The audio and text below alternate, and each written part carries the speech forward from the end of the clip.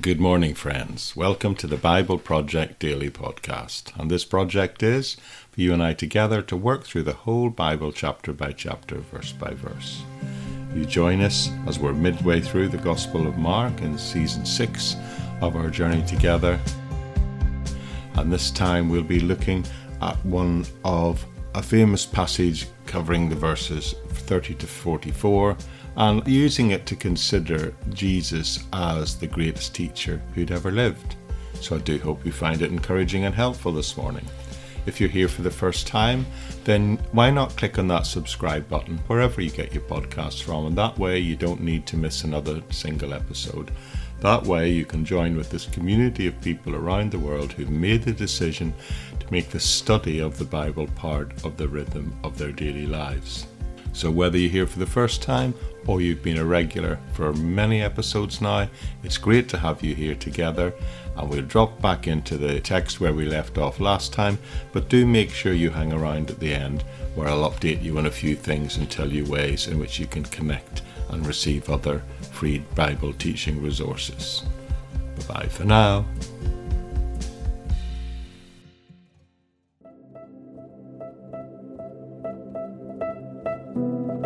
Christians do believe that Jesus, as well as being the Messiah, the Son of God, he was also on a practical level the greatest teacher who ever lived. Part of his unique gift is that he had a way of saying things that would never be forgotten and that we're still repeating 2,000 years later. But of course, it's not just the way he taught, it was what he actually taught. The greatest spiritual lessons humankind has ever known have come to us from the lips of Jesus Christ, because they reflected the mind of his heavenly Father to us. He taught us to love God with all our hearts and with all our minds, and to love each other as ourselves. Now, this was a radical idea in the first century world in which he lived, because he taught that anybody, any individual, could live a life trusting in God for their eternal life. There were a series of lessons he taught in what people today call the Sermon on the Mount, and those lessons, those spiritual lessons, are considered so important, so foundational, they've become the standard underpinning of all caring and compassionate societies ever since. To put it simply, Jesus taught us foundational spiritual truths. And what I like to do today is just pick out and look at 3 spiritual truths that he teaches in this passage. Now, they may not necessarily be the most well known of the many great spiritual lessons he taught us, but I think they are hugely important concepts, and concepts which we can learn a lot from and can help us live a wonderful and effective Christian life. By learning and applying these lessons in our life, I believe we will further know the blessings of God. So that in itself makes it worthwhile looking at them.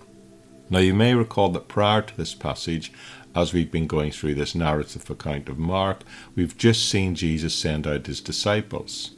So they've been out on their first mission, so to speak, and the passage begins by telling us that they come back and tell Jesus what they've been up to. So the first verse we're looking at today tells us that then the apostles gathered to Jesus and told him all the things, both what they had done and what they had taught. Now notice in this verse they're called apostles. Prior to this they were always referred to as disciples. Now the word disciple, it means student, one who follows a teacher. But the word apostle means one who is sent. So in a sense, they've all sorted in today's terms what we'd call graduated. They're now out there doing in the world, applying what they have learnt. So they've been commissioned and been sent out by Jesus, and after a period of time they now come back together and they regather together again. And we can safely assume that this is a time of retelling the stories of some of the amazing things they've experienced and thereby encouraging one another. And Jesus' response to this is contained in verse 31, and it is rather a surprising response. He says to them, "Come aside by yourself to a deserted place and rest a while." For there were many comings and goings, and they did not even have time to eat. So they've come together, telling Jesus and each other what they've been done, what they've been up to, and his response is, yeah, you've been busy in your ministry, but now it's time to take a break and reflect. They've been so busy, in fact, that it tells us that they haven't even had time to eat. It's always good to take a time out and reflect and assess on how a period of time has gone. I've been looking at some medieval English literature recently, and I recently read of what used to happen in a town called High Wycombe in the Middle Ages at the annual reappointing of the town mayor. You see, they had this extraordinary tradition then of weighing the town mayor at the anniversary of each year of their term of office, to see if they'd put on any weight, in other words, to try and work out if they'd been living it up on the taxpayers' expenses. That weigh-in was done in public, and the town crier announced the weight of the mayor by shouting it out. And if they'd put too much weight on, well, sometimes they'd literally take him round the back and beat him up, but certainly throw him out of office. So it's a good thing to pause and reflect, how are things doing, but I'm not suggesting we do it in that way. But these guys, the disciples, now the apostles, they have been incredibly busy with their ministry, and now Jesus comes to them and says, it's time to take a break. What I want you to do, he says, is go and find a quiet place and rest and reflect. And the next verse tells us that's exactly what they do. It says they departed to a desert place in the boat by themselves.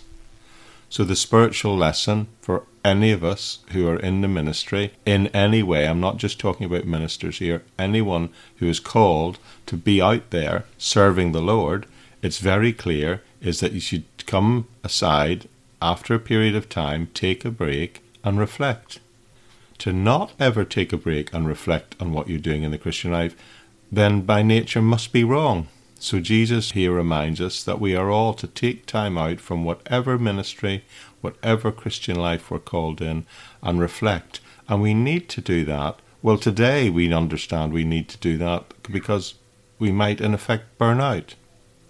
So I'd like to suggest we all need a break.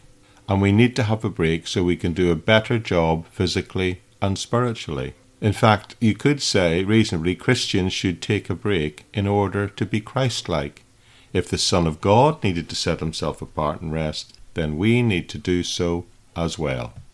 So Jesus reminds us here to take time out from our ministry, whatever it is we do as Christians, and reflect, else we might suffer what's called burnout. And I would like to suggest we all need a break in order that we can do a better job in terms of our Christian life, both physically and spiritually. Christians should take a break, in fact, in order to be Christ-like, because that's what he did. If the Son of God needed to set himself apart and rest, then we need to do so as well. So lesson 1, take time out. If you want to be Christ-like, then we need to take a break from time to time to prayer and reflect and then move forward. But just to spoil this a little, let me add the caveat that you only qualify to do lesson 1, to take the break, if you've been active in doing what he reveals in what I'm calling lesson 2 and 3. So what's the second lesson to learn from this passage? Well, let's pick it up at verse 33. But the multitudes, that's the crowds of people, they saw them departing, and many knew him, and ran there on foot from all the cities, and arrived before them, and came together to him. And Jesus, when he came out, saw a great multitude, and was moved with compassion for them, because they were like sheep not having a shepherd. So he began to teach them many things. This is interesting, isn't it? Jesus and his disciples, they get in a boat, and the crowd, they see them do this. They know who these guys are, and the word spreads, and they think they know where they're going, and they don't have boats, so what they do is they run around the edge of the lake. Now, if the commentators and the experts I've read about this passage are correct, then the place where Jesus and his disciples left from and went over to is a journey of about 4 nautical miles by boat. But it's nearly 10 miles going round by the shore, by land. Now, there's probably a few of you out there who might be runners who think, well, 10 miles, I could probably do that in under 90 minutes. Apart from you guys, it would probably take most of us at least 3 hours to do that journey. So the people, they're following overland for 10 miles, and it tells us that when Jesus got there, that he was moved with compassion because they were like sheep without a shepherd, is how it describes. And his response then is in fact to teach them. Now, previously, on occasions where Jesus came to a place and he looked out upon a crowd, what he saw was their physical needs and he healed the people. But on this occasion, he's going to focus on their spiritual needs, and the response to that need is to teach them. It says he sees them as a sheep without a shepherd, and that's a vivid picture, isn't it, of people in spiritual need. That's what people are like who don't have the spiritual direction in their life. They are like sheep without a shepherd. And what do sheep without a shepherd need? What does the shepherd provide? Well, they're in need of protection, aren't they? They're also in need of regular nourishment, and they need guidance. You know, I worked on a farm as a young man during my summer holidays, and I can assure you that sheep without a shepherd pretty much cannot find their way anywhere, even straightforwardly from A to B. And Jesus here, by using this as a spiritual picture, is reminding us of how we all need his direction and we all need his guidance. Sheep without a shepherd, they can't find pasture, they can't find nourishment, they can't even find the direction to get to that place of pasture and nourishment. And of course, all of us, we need spiritual nourishment in order to grow spiritually strong. We need the strength for the journey as well in order to reach that destination. And the Lord here is painting a picture of how he meets our needs, and he will do that by teaching us. And by doing that, that will enable us to do both of these things. But also it's worth bearing in mind that sheep without a shepherd have no defence against dangers that might threaten them. So Jesus here is looking out at the crowd and he sees their spiritual need, their need for direction, their need for protection, their need for daily encouragement and nourishment. And he says that he saw those needs, and it actually says he's moved with compassion. So I wonder if any of us have ever seen somebody and they appear to us to be a bit of a lost soul. How should we respond to that situation? What should motivate us to respond in the way we respond? Well, Jesus was motivated out of compassion. And his compassion led him to do something, and for those who were spiritually lost, it led him to teach. And I would like to suggest that that is the second important message. The second spiritual truth of this passage is that Jesus taught them. The first is that we should take time out to pray and reflect. And the second is that lost sheep, above all things, need to be taught. They need to be shown the way, given the path, given direction. And what that tells me, if you know the Lord, if you simply have come to the point that you have accepted Christ as your Saviour and put him in the driving seat, so to speak, say, he is the one, I am no longer the one that leads my life, then you already, even at that first step, know enough to help a whole lot of people in a whole lot of ways, those people who don't know the Lord yet.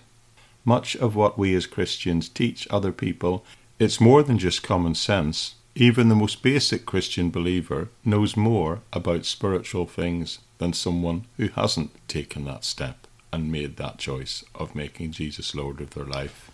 In fact, in the book of Romans, the Apostle Paul, writing in chapter 15 to the Christian community there, says, I've been completely satisfied with who you are and what you are doing.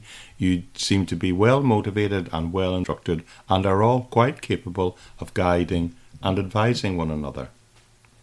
I know it's probably a controversial thing to say for some people, but I would submit to you that by accepting Christ as Lord in your life, you immediately become competent to help other people who know nothing of him, any lost sheep that you might come across. But it's important that you're motivated to do that, and that your primary motivation should be one of compassion, not to lord over them like you know everything better than them, but move by compassion to help them. So that's two great lessons we've learned so far. We need to, first of all, in whatever we're involved in, we need to take a break. But in order to take a break, we need to be doing something. In other words, we need to be ministering to other people. And one of the ways we do that is to teach them, using the metaphor here Jesus uses of teaching the sheep. Teaching others what the Word of God advises us to do and how it advises us to respond in any given situation. That ultimately is what teaching the lost sheep is all about. But there's a third lesson in this passage, and let's pick it up and see what it is at verse 35 and 36, which says, "When the day was now far spent, his disciples came to him and said, 'This is a deserted place, and already the hour is late. Send them away, that they may go into the surrounding country and villages and buy themselves bread, for they have nothing to eat.'" Translated into modern lingo, the disciples said to the Lord, "Look, everyone needs a break here. Let the crowd go off and get themselves something to eat." Now, Jesus' response here is quite startling. He answers them in verse 37 and says to them, "You give them something to eat." And they said to him, "But how can we go and buy 200 denarii worth of bread to give them something to eat?" You see, he says to them, "You feed them, you give them something to eat." Why would he say that? Is he just testing them again? He effectively says, "You feed them," and their response is, "What, should we go and buy 200 denarii worth of bread?" The figure of 200 denarii is a lot of money. Some of the commentators I read said it's approximately the figure of about a year's wage, which seems a reasonable amount to feed such a large crowd of people.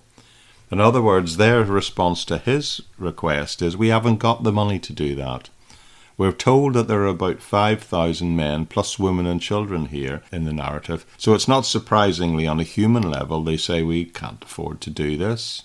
But the text continues with Jesus replying, and he says, "But he said to them, 'How many loaves do you have? Go and see.' And when they found out, they said, 'We have 5 loaves and 2 fishes.' Then he commanded them to make all of them sit down in groups on the green grass. So they sat down in ranks in hundreds and fifties, and taking the 5 loaves and the 2 fishes, looking up to heaven, he gave thanks and broke the bread.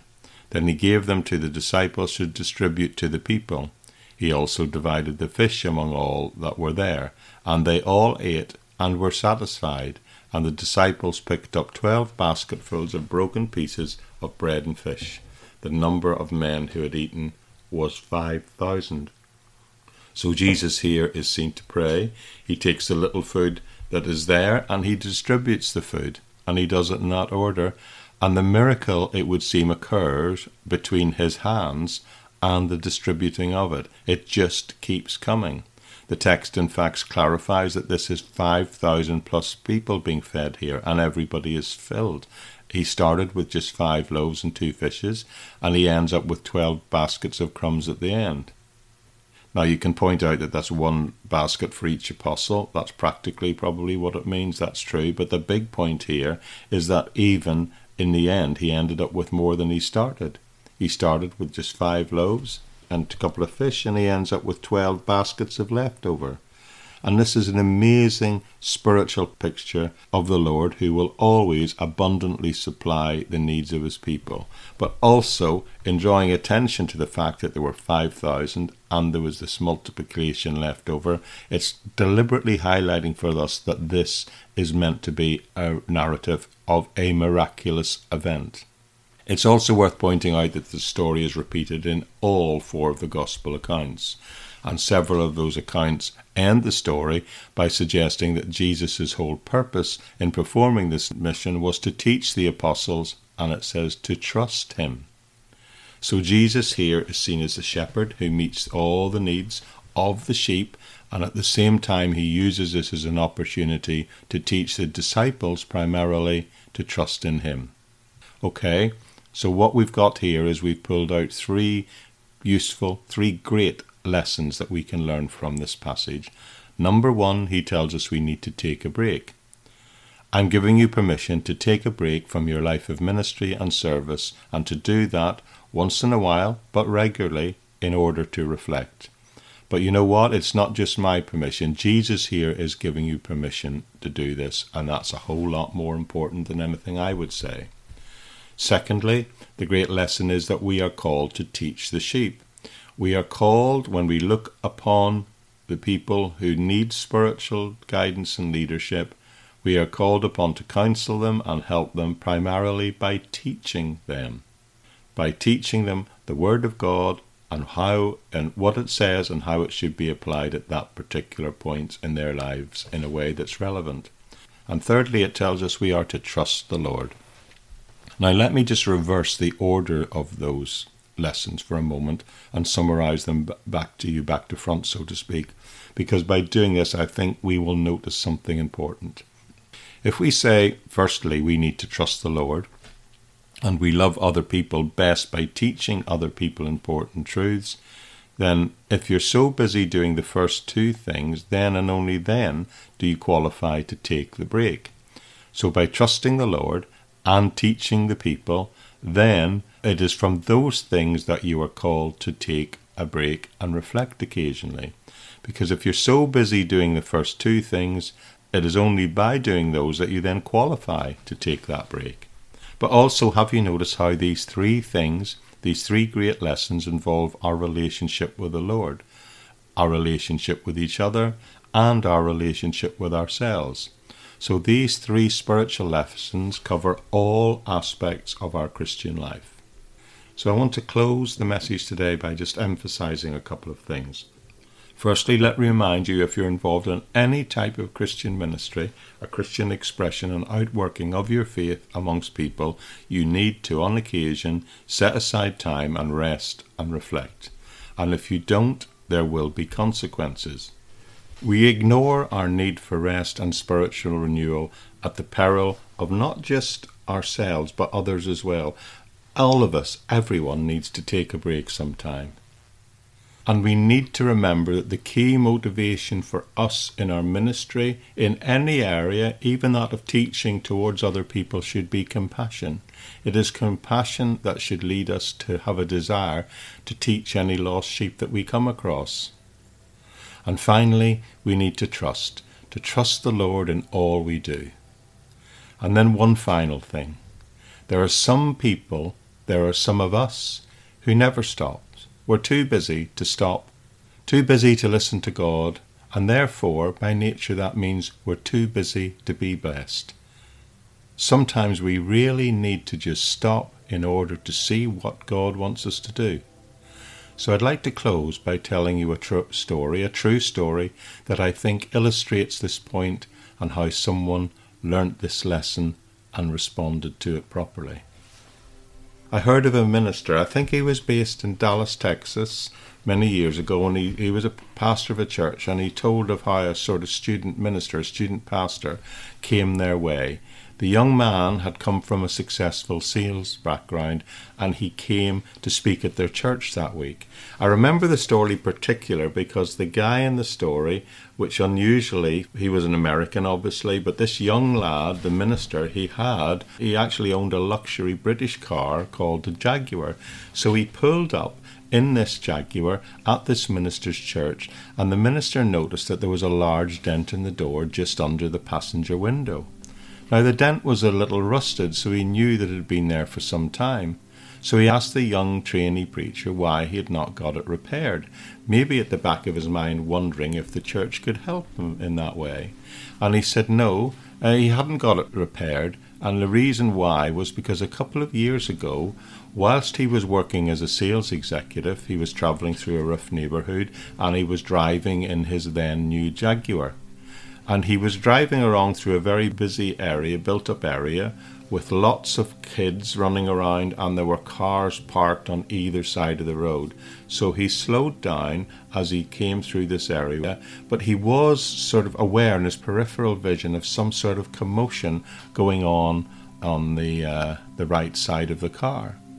And as the car passed a set of parked car, no child appeared, but a brick suddenly flew out and smashed into the door just below his passenger window. He slammed on the brakes and jumped out of the car and shouted at the kid who was standing nearby, "What do you think you're doing?" The young boy said, I'm sorry, mister, I didn't know what else to do. I threw the brick because I could get no one else to stop." He pointed to a spot between the car, and there lay his brother. And he said his brother was having a fit. He fell out of his wheelchair between the two cars and banged his head, and he was fitting, and he couldn't lift him back into the chair and take him home to his mum to see if he was okay. "I just wanted someone to stop and help me get him back in his wheelchair so I can get him home. Please help me." Well, our young man in the car was too shaken for words. He just stood for a minute, then he did just that. He helped the boy who is coming round now, put him back in the wheelchair, and they wheeled him together 100 yards or so up the road. It turns out the lad had cerebral palsy, but he was okay. He fitted first before he fell, and in fact his mother just cleaned up his cuts and bruises and settled him at home for a while. He went back to his car and he noticed that the damage was there. But he made the decision, not only at that point, to leave his job as a sales rep and go into the ministry, but he also said he felt God said he should never bother to get it repaired for as long as he had the car. I left the dent there, he said, because it reminded me that I shouldn't be going through life so fast that God needs to throw a brick at me to get my attention. My prayer for all of us today is that we too take time out to reflect on the Lord, how we minister, in what way we minister to other people, what is our motivation for ministering to other people, lest God needs to throw a brick at us also in order to get us to stop and pay him some attention.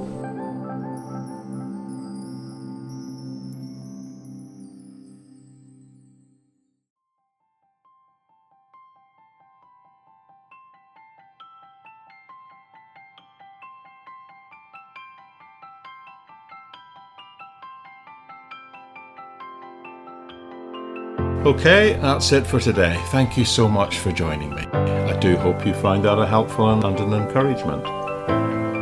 We're partway through season 6 of our journey together through the entire Bible, chapter by chapter, verse by verse. The pattern is we go through alternative Old and New Testament books of the Bible, and over the next 10 years, Lord willing, we'll get through the whole canon of Scripture. We'll learn a lot together, and God will radically change us together if we commit to do this. New episodes are posted Monday to Friday, and you can subscribe to this podcast wherever it is you get your podcasts from. If you want to support this ministry, you can do it through places like Patreon, or you can just share it on your social media or leave a positive review if you're finding it helpful so that other people might see it also. Please note that the podcast is hosted on thebibleproject.buzzsprout.com, and although you can receive it on all the main platforms, and there may be links there to the other parts of the ministry, there will always definitely be active links available on the Buzzsprout hosting website. There you'll find links to places like the social network, the LinkedIn page, the Facebook page, even the YouTube channel, which is long-term going to be the archive in playlist format. So with that all said, I'm so thrilled you've chosen to be with me today, and I do hope I'll see you back here tomorrow, or whatever day that happens to be for you, because you're free to do this at whatever pace suits you. But it'll be great to have you back again tomorrow on the Bible Project Daily Podcast. Bye-bye for now.